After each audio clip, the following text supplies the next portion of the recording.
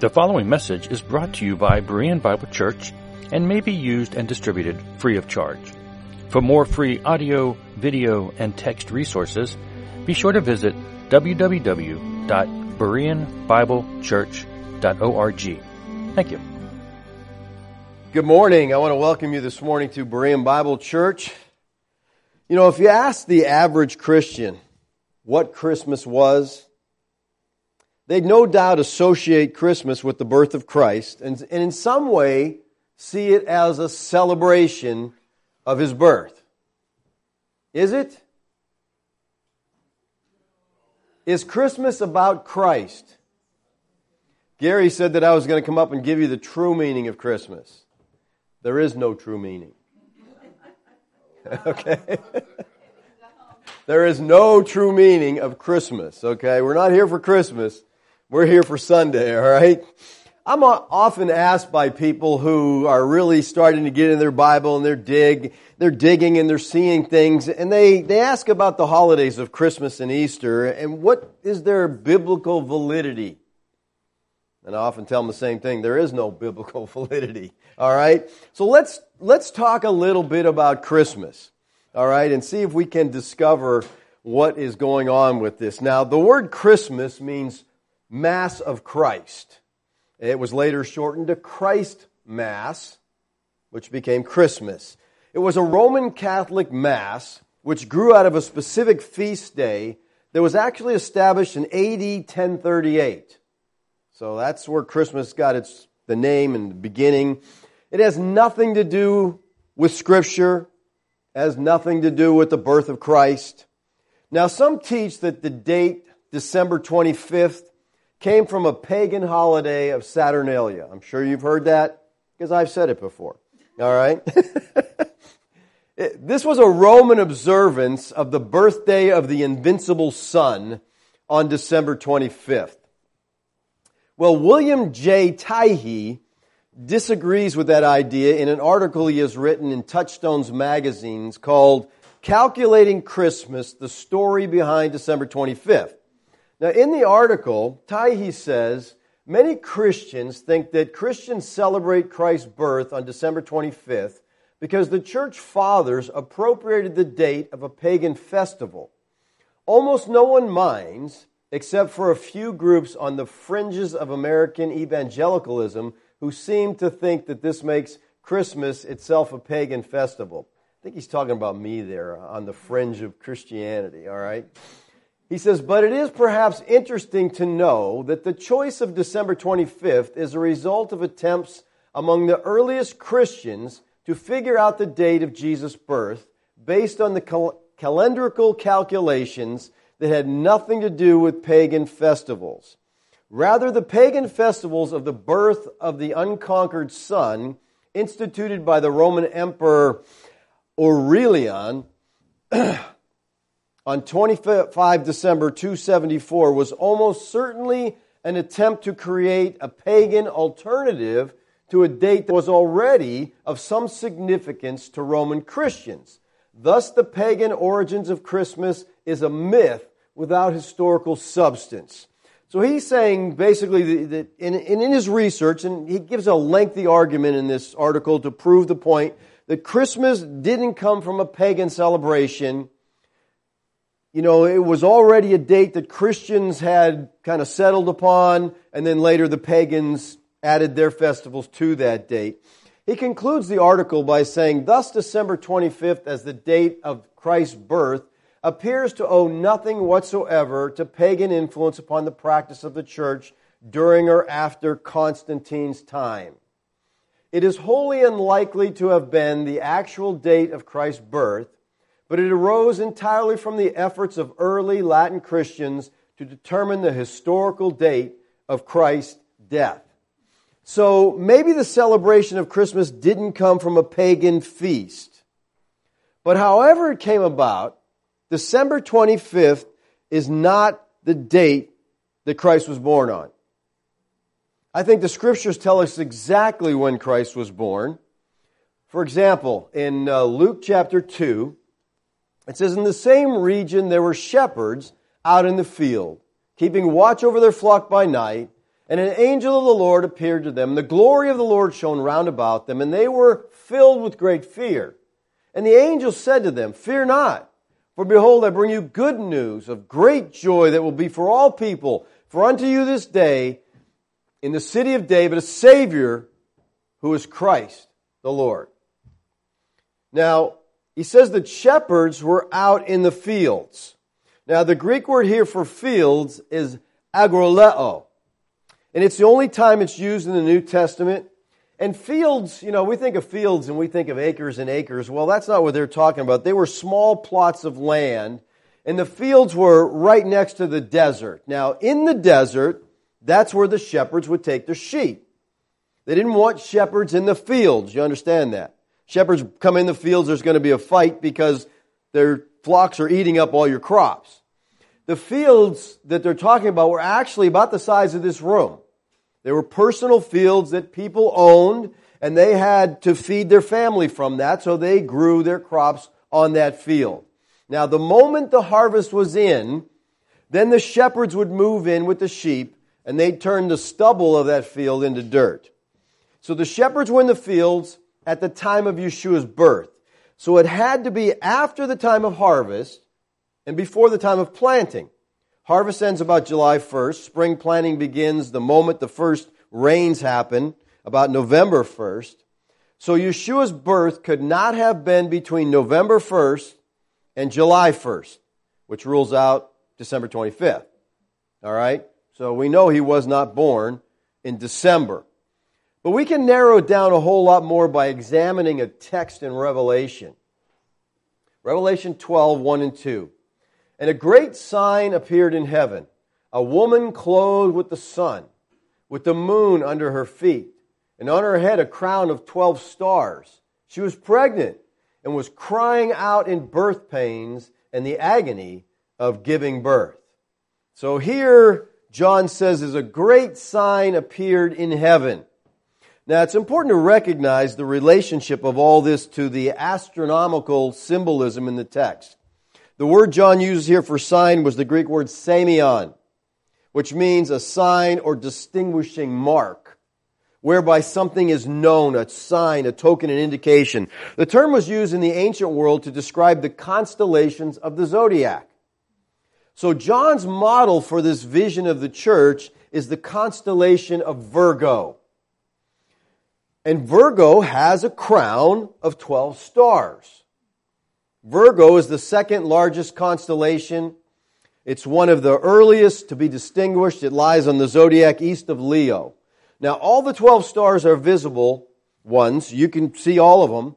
They could have been seen by early observers. And it seems likely that the 12 stars also represent the 12 signs of the zodiac, from ancient times regarded as symbols of the 12 tribes of Israel. We picked that up very early in Genesis, where Joseph's famous dream of his father, mother, and the 12 tribes were symbolized by the sun, moon, and the 12 stars of the constellations. And it's Genesis chapter 37. Now, in his book, The Birth of Christ Recalculated, Ernest Martin says, in the period of Christ's birth, the sun entered the head position of the woman about August 13th, and exited from her feet about October 2nd. But John saw the scene when the sun clothes or adorns the woman. This surely indicates that the position of the sun in the vision was located somewhere mid-bodied of the woman between her neck and her knees. The only time in the year that the sun could be in position to clothe the celestial woman, to be mid-bodied, is when it was located about 150 and 170 degrees along the ecliptic. Now, this clothing of the woman by the sun occurs for a 20-day period each year. And this 20-degree spread could indicate the general time when Christ was born in 3 BC. The sun would have entered the celestial region about August 27th and exited from it about September 15th. Now, if John in the book of Revelation is associating the birth of Christ with the period when the sun is mid-bodied to the woman, then Christ would have had to be born within that 20-day period. From the point of view of the Magi, who were astronomers, this would have been the only logical sign under which the Jewish Messiah might be born, especially if he were to be born of a virgin. Even today, astrologers recognize that the sign of Virgo is the one which has reference to a messianic world ruler to be born of a virgin. It says, now here we see not only is the woman clothed with the sun, but the moon is under her feet. So the key to narrowing the date down is the moon. John says it's located under her feet, and since the feet Virgo, the virgin, represent the last 7 degrees of the constellation, in the time of Christ this would have been between 180 and 187 degrees on the ecliptic. The moon has to be positioned somewhere under that 7-degree arc. But the moon also has to be in the exact location when the sun is mid-bodied to Virgo. In the year 3 BC, these two factors came to precise agreement for less than 2 hours, as observed from Palestine on September 11th. So this is the only day in the whole year that this could have taken place. Now, I'm not an astronomer, but if Martin is right, then it seems quite clear that Christ was born on September 11th in the year 3 BC. 9/11. That should be easy for us to remember, okay? Here as Americans, 9/11, that's the date of the birth of Christ. All right? All right, now that we know the date of the Christ's birth, let me say this. The apostles and the early church never celebrated Christ's birthday at any time. There is no command or instruction in the Bible to celebrate the birth of Christ. As a matter of fact, the celebrating of birthdays is a pagan custom. It's not a Christian custom. So let me ask you, how much of Christmas has to do with Christ?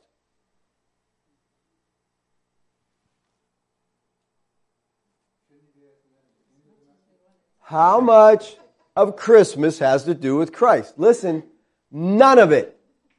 None of it's biblical. None of it's commanded by the Lord. None of it is apostolic. None of it was ever observed by the early church. Yet to many Christians, Christmas is a religious holiday. And they work very hard to keep Christ in Christmas. How many times have you heard that? Oh, well, let's make sure we keep Christ in Christmas. I always say, why? He doesn't belong there. Why would you put him somewhere he doesn't belong? It has nothing to do with him. Well, you heard, well, he's the reason for the season. He's the purpose of it all. Really? The purpose for what all? Ask somebody that when they tell you, he's the reason for the season. What's he the reason for? The gifts? We give gifts to each other. That's for Christ's sake, right? That we do that? Maybe it's the lights. All the lights all over. That's how it's associated with Christ. Is it the trees? Is it Santa? Is it cookies? Parties? Materialism at its finest. Is that about Christ? What does any of that have to do with Christ? None. There's nothing associated. They're not associated at all.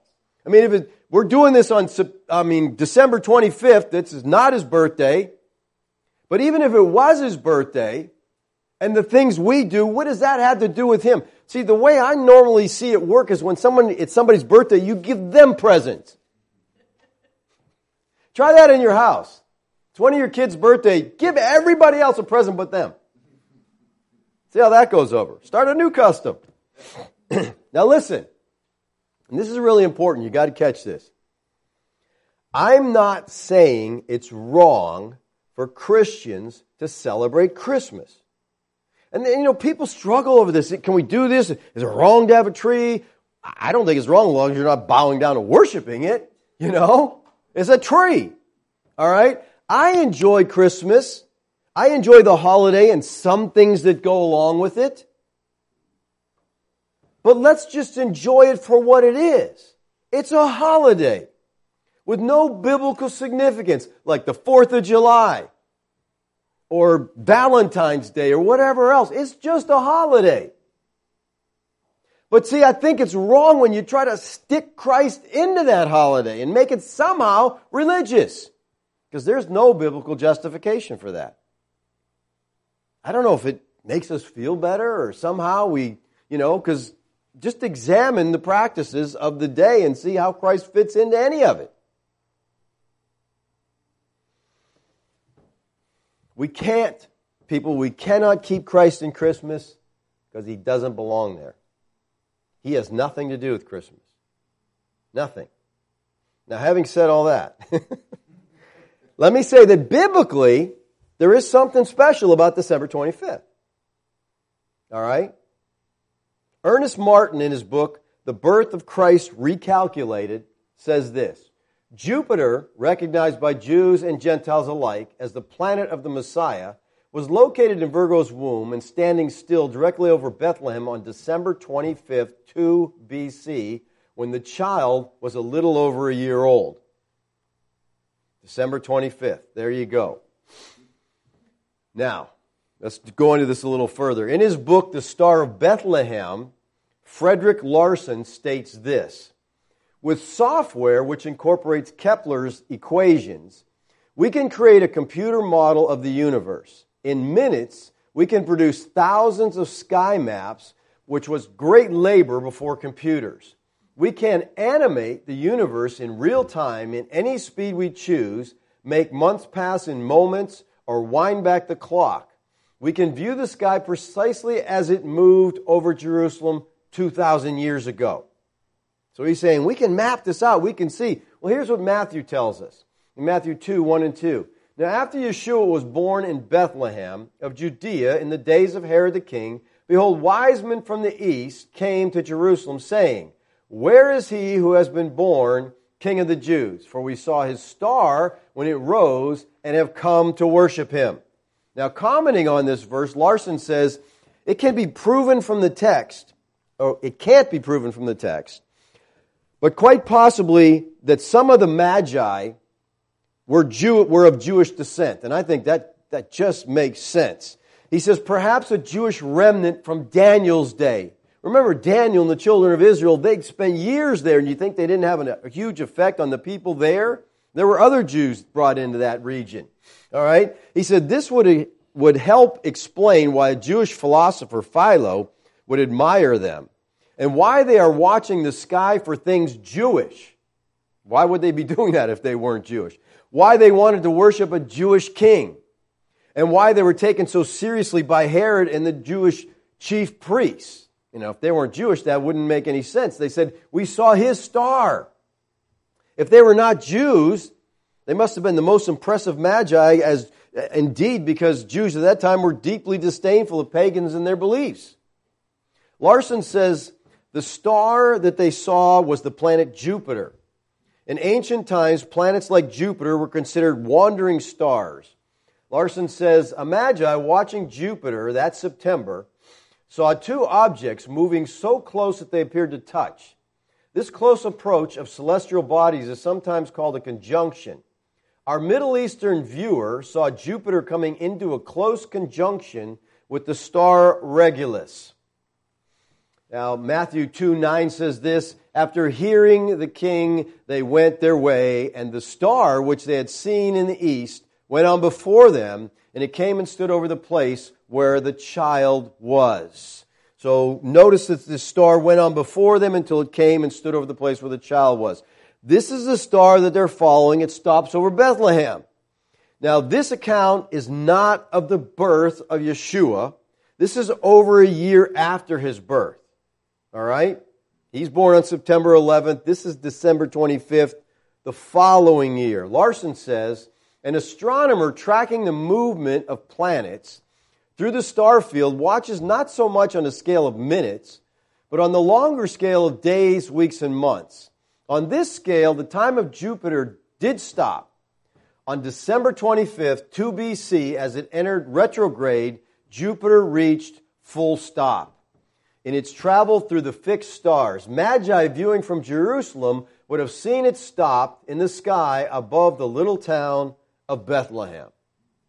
So according to Larson, the astrological charts show that this was December 25th when Jupiter stopped in the sky and when the wise men presented Yeshua with their gifts. He also made the comment nobody believes that Jesus was born on December 25th. Now, I'm not sure what he means by nobody. Is he saying no scientist, no scholar? Because he certainly can't mean nobody, because almost everybody believes that. Okay? So I think he's using nobody here in a limited sense. Most people in churchianity, okay, believe that he was born on December 25th. All right? Well, I'm not an astronomer, and I don't even play one on TV.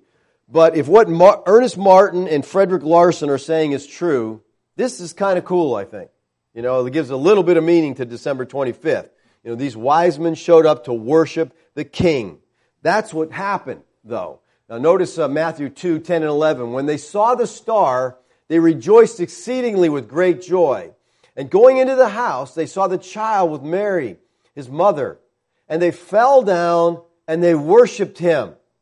Then opening their treasures, they offered him gifts of gold, frankincense, and myrrh. So these magi show up and they fall down before the king to worship him. Remember, Herod ordered the slaughter of infants from 2 years old and under, according to the time which he ascertained from the magi, indicating the child wasn't a newborn anymore.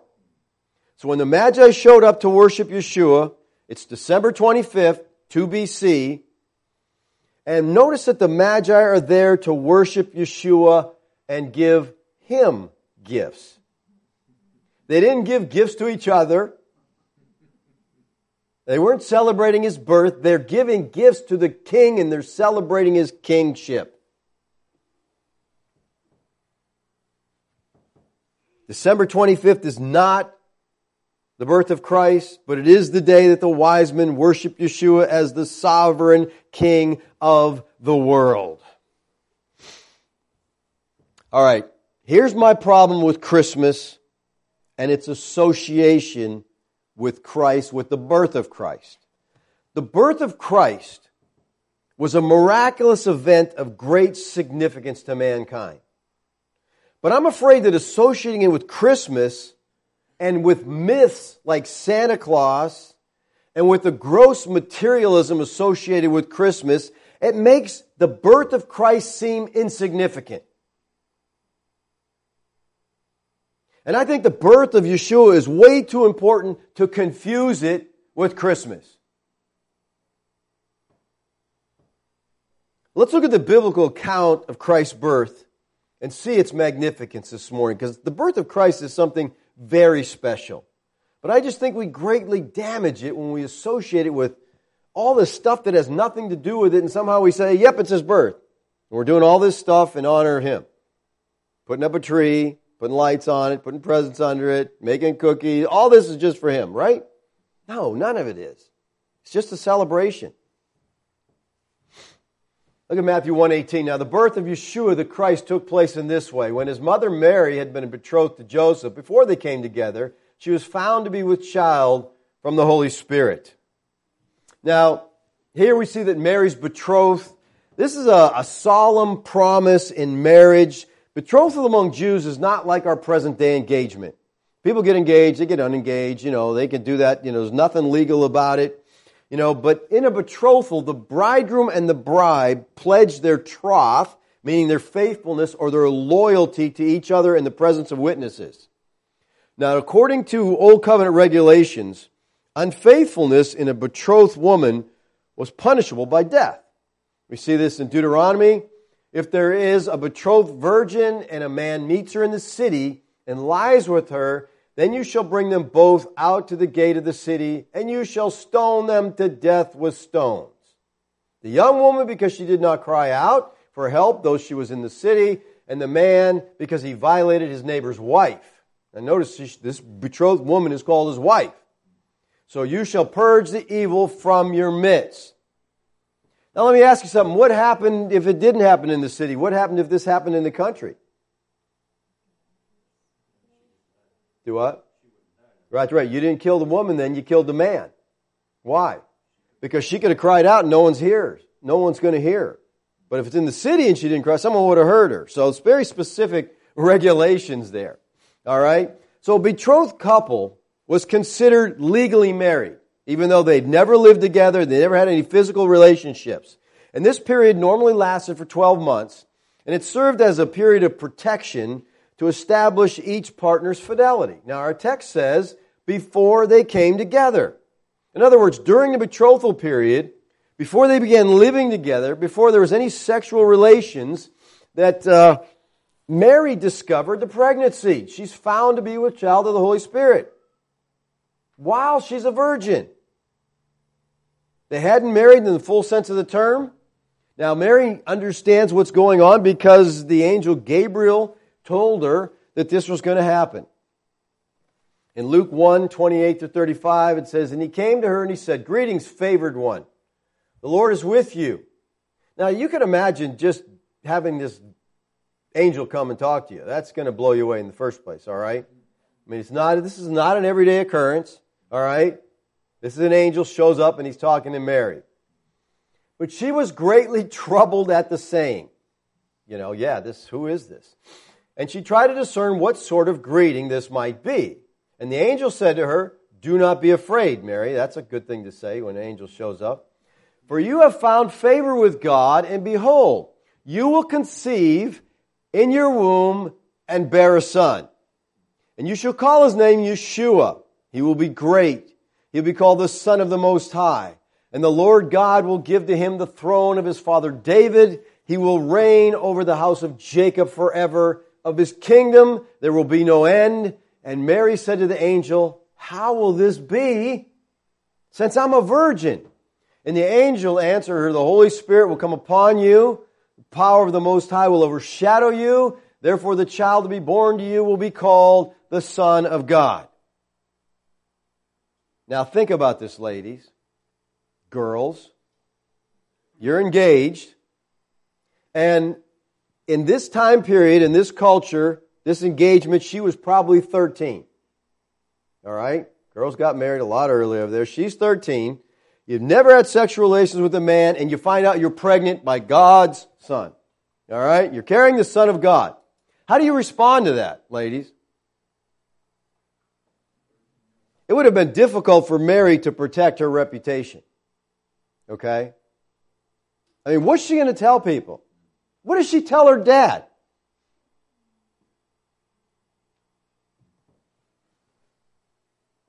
Dad, I'm pregnant.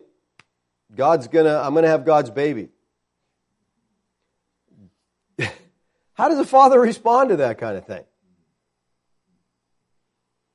I mean, you think about Mary and what had to happen in her life, what went on, and how people responded. People are judgmental, okay? And you can imagine, here's this 13-year-old. Jeff, if Cassidy came to you and said, "Dad, guess what? I'm having a baby." That'd be kind of hard to process, okay? It'd be hard to get your head wrapped around. Well, you say, well, they had the promise of Isaiah that, a virgin was going to... Yeah, they did, but did Mary think she was going to fulfill the prophecy? I doubt it. I mean, you'd have to kind of think highly of yourself to think, I might be the one. Mary's just this humble lady, all right? I mean, what did she tell people? Listen, I want you to know I've never been unfaithful. The child that I'm carrying is God's. Okay, sure, we believe that. How many people you think would believe that one? Would you believe that? I mean, you wouldn't believe it today. Well, why would they believe it then? I mean, this is not a natural pregnancy. It's a miraculous, it's divinely conceived birth of God in human flesh. And I think we just need to give Mary a lot of credit. I mean, this is a special lady that God chose. Now, let me say here that I think non-Catholics find it very difficult to form an unbiased opinion of Mary, okay? Because we're so put off by the way the Catholics worship Mary, and because we're repulsed at the dogmas that they proclaim that are wrong. I mean, the dogma of the Immaculate Conception, the dogma of the perpetual virginity of Mary. Because these are not taught in Scripture and they're wrong. And we see Catholics, especially if you go up north, they worship Mary. And so we're inclined to go the other direction, right? Mary's just an ordinary person, but the doctrinal errors of the Roman Catholic Church shouldn't be a reason for us failing to see the type of person that Mary was. I mean, God chose her for a reason. He felt she can handle this. We should realize she was a special lady. I mean, the angel had come to Daniel and said, "Oh, Daniel, greatly beloved." But he said something more significant that to Mary. He says, "Greeting, O favored one. The Lord is with you." She's like, "Favored? What's going, And it seems like from the Scriptures that Mary is a person whose heart and mind was filled with the Scripture. I mean, later in this chapter, Mary breaks out into the Magnificent when she gets in the presence of Elizabeth. And as you read the Magnificent, you can see that she's taken phrases from the Tanakh and put them together in this tribute to praise to God. And so it's obvious that Mary was a student of Scripture. She knew the Scripture. She accepted what the angel had to say. Now, okay, you think it was hard for her father, and I'm sure it was. I'm a father. I know it was hard, okay? But how about Joseph? We're betrothed. We're going to get married. Joseph, I got to tell you. Mary said to the angel, "How will this be since I'm a virgin?" The virgin birth was prophesied in the Old Covenant. God had told His people what He was going to do. It was going to be a supernatural act, something that had never happened before and would never happen again. And several passages in the Tanakh speak of this virgin birth. For example, Genesis 3:15, "I will put enmity between you and the woman, and between your offspring and her offspring. He shall bruise your head, and you shall bruise his heel." So you see the virgin birth there? Well, the word offspring here is zera. And zera means seed. The only time in the history of the world that a woman had a seed was Mary. It's normally ascribed to the man. All right? Jeremiah 31:22, "How long will you waver, O faithless daughter?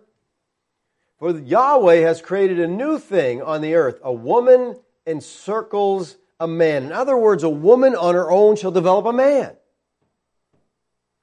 And then the famous one in Isaiah 7:14, "Therefore the Lord Himself will give you a sign. Behold, the virgin shall conceive and bear a son, and shall call his name Emmanuel." Now, the truth of the virgin birth, people, is very important. For Yeshua to be God, He had to be born of God. Joseph, a man, and Mary, a woman, can't produce God. God cannot be born into the world by natural human processes. There's no way He could be God apart from being conceived by God. Matthew put it this way, "All this took place to fulfill what the Lord had spoken by the prophet. Behold, the virgin shall conceive and bear a son, and they shall call His name Emmanuel," which means God with us. This has to be, when you really think about it, which we probably don't do too often, but it has to be the greatest miracle, the most fantastic truth ever recorded in the pages of Scripture. God became a man. The Almighty, the Creator of the universe, appeared on earth as a helpless human baby. Now, I know the hymn says, "No crying He makes." No, He was a baby, He cried. It's not a sin to cry, and I'm sure He cried, okay? But He was a baby. He was unable to do more at birth than lie there, stare, and wiggle and make noises. He needed to be fed. He needed to be changed. He needed to be taught like any other child. The more you think about it, the more staggering it gets. Nothing in fiction is so fantastic as the truth of the incarnation. God became a man. But as He considered these things, this is Joseph. Because, he's having a hard time dealing with this, all right? And you can understand. Your betrothed comes to you and says, "Honey, guess what? An angel came and I'm pregnant and I'm having God's baby." He'd be like, "Yeah, right." Okay? As he considered these things, an angel of the Lord appeared to him in a dream, saying, "Joseph, son of David, don't fear to take Mary as your wife, for that which is conceived in her is from the Holy Spirit." I think the angel had to show up to Joseph. I mean, how else is he going to buy this story? You know? I mean, he must have been so hurt, so upset when she tells him this, because he just figures, Mary's been unfaithful to me. So now what do I do? How do I deal with this? He needed to do something, but he just wasn't sure how he was going to handle it. And while he's mulling these things over, the angel appears to him and gives him the information he needs to know that, yeah, Mary's telling you the truth. And Joseph had to be relieved by that dream, but a little troubled still. Mary had not been unfaithful. That would be comforting. The faith of them both would have to be very strong, though, to believe this incredible message of the virgin birth of God's Son. And the angel answered her, the Holy Spirit will come upon you, the power of the Most High will overshadow you, therefore the child that will be born to you shall be called Holy, the Son of God. Now, the Greek words that are translated here, come upon and overshadow, are words that are used in the Greek translation of the Tanakh in contexts that suggest the coming of a whirlwind. And overshadowing suggests the hovering of the Shekinah glory of God over the tabernacle. So these are strong terms. This pregnancy of Mary was a miraculous work of God. Well, eventually Joseph became aware of Mary's condition, and his reaction is described in verse 19. He says that her husband Joseph, being a just man and unwilling to put her to shame, resolved to divorce her quietly. And of course, this is before the angel comes to him. He's trying to figure these things out on his own. He says, I'll just put her away. I'll just, do this quietly, because obviously she's an adulterer. She's a cheater. Because he's a righteous man, he decides he couldn't marry her. I mean, he thought she was unfaithful. And if he married her, that'd be an admission of his own guilt. And he's unwilling to expose her to the disgrace of public divorce, so he's choosing a quieter way. I'm just going to put her away. I'm just going to make this as easy as possible. And so really, even before the angel shows up, he's working these things out in his mind, and he's showing that he's a kind man. He doesn't want to hurt, he's got to be really hurt at this time. He feels violated. This woman has cheated on me. And yet he's not trying to attack her. I'm going to put her away quietly. I'm going to do what I have to do to break this betrothal off. And then the angel comes and they're all relieved. Matthew 1:21 says, she will bear a son, and you shall call his name Yeshua, for he will save his people from their sins. All right. Let me say here that Mary never called her son the Greek name Jesus, and she certainly never called her son Jesus. Our Savior's name when he walked this earth was Yeshua. Matthew 1:1-16 makes it clear that he came from Hebrew descent through the tribe of Judah. In other words, he was Jewish.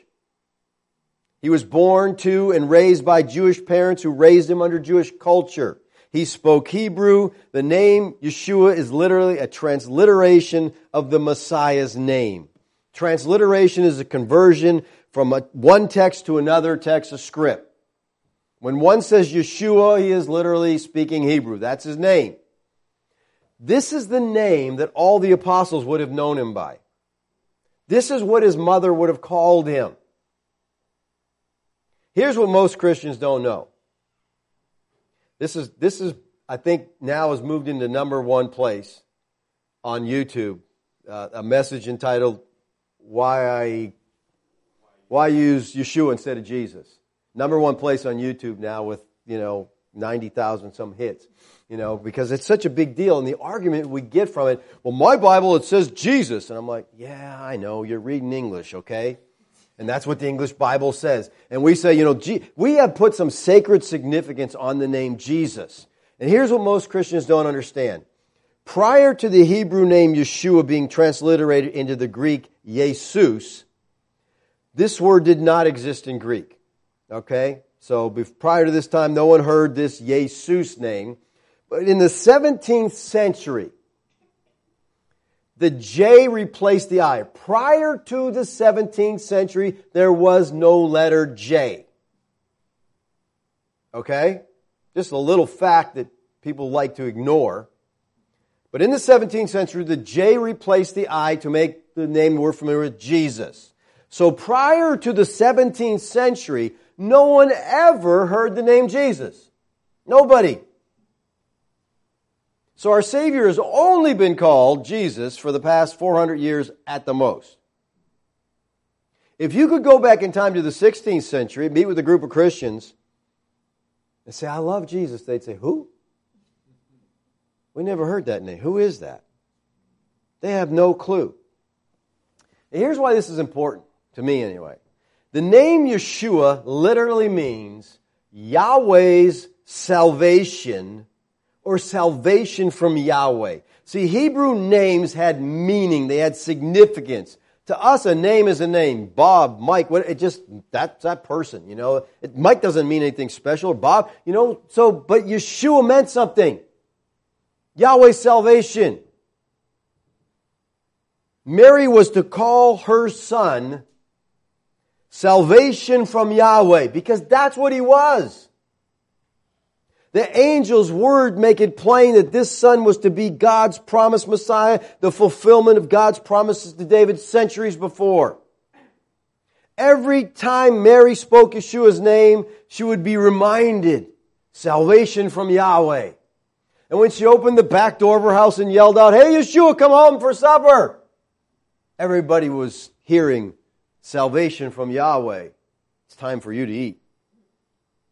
Salvation from Yahweh. That's what He is. He was called Yeshua because He will save His people from their sins. That's why He has that name. He is salvation from Yahweh. He's going to deliver His people. He was born. Now listen, people, again, we're taking a major significant event in Scripture, the birth, the incarnation of God, and we're laying it on this holiday that has nothing to do with it, and it just gets trivialized. And it's a big deal. Yeshua was born so that He could die for His elect. The Bible says that Yeshua came into the world to save us from sin. That's the reason for the birth. And that's way too important of a message to get lost in the celebration of Christmas and the way we celebrate it. Charles Haddon Spurgeon, that great English preacher, used to say this. I loved it. Ever since I saw it, I said, man, I could agree with that. He says, look, Christmas is here. We might as well learn to live with it and take the opportunity to exalt Christ. In other words, we're not getting away with, there's nothing we can do. Listen, there's nothing we can do about the tradition of Christmas. No matter what you teach, I don't care how much truth you bring out, people are going to keep doing what they're doing, okay, for the most part. So I think Spurgeon has some good advice here. We're not going to change the tradition. But we could use the opportunity to proclaim the gospel. People say, He's the reason for the season. Say, what do you mean by that? What is the meaning of Christmas? Ask people that. To which they no doubt will respond, well, it's a celebration of the birth of Christ. Right? That's what they're going to tell you. And then you can respond, why was He born? And as soon as you begin to explain that He was born to die, now we're sharing the gospel. And I think that's what Spurgeon says. We might as well learn to live with it and take the opportunities to exalt Christ. So my view of Christmas is it's a holiday. I kind of like it. Because family gets together, people are happy, things are pretty. It's nice driving down the streets and see these lights. And, there's a lot about it that are nice. I don't have to Christianize it. I have a car that I drive almost every day. I don't try to make it Christian. I don't find some Bible verse to justify the fact that I drive a car. Now, there is justification. I could justify it if I had to. Because in Acts it says that all the apostles were in one accord. So they did understand something about cars. My point is there's things that we do that we don't have to try to justify and say, well, the Scripture says this. It's just a holiday. 4th of July is not in the Bible. Valentine's Day is not in the Bible. So you can enjoy the holiday without trying to Christianize it. But I think when you say He's the reason for the season, then you got to scratch your head and say, He's the reason for this? This materialism, this gross materialism? You know how much Americans spend on wrapping paper alone? Millions and millions of dollars just for paper to wrap stuff up so kids can tear it off. All right, I'm done. I'm not going to beat up the holiday, okay? Listen, enjoy your Christmas, all right? Have fun with family, have friends with relatives. You don't have to justify. You don't have to Christianize it. Christ was born, but it was September 11th. Yes, December 25th was a day He was worshipped. So if you want to do something biblical tomorrow, just worship Christ. Give Him the gifts. You say, well, I can't really give Him the gifts. Yes, you can, because He says, when you've done it to least of these, my brethren, you've done it to me. But maybe we should give them to someone who actually needs them. All right, I'm going to stop. Let's pray. Father, we thank You this morning. Lord, I thank You for your love for us, Lord. I thank You that You were born into this world because You loved us. You left heaven, became a man, and came to die for us. Father, that's an incredible truth. Help us not to trivialize it by connecting it with this pagan celebration. Father, I thank You for Your love for us. I pray that we would just realize that Christmas is a holiday. We can celebrate it. We can enjoy what's there. Thank You, Lord, for Your grace. Give us wisdom, Lord, in our Christian lives. And let us realize that some things that we believe and hold to, we don't have to push on everybody else. Thank You, Father, for the freedom we have in Christ. Amen.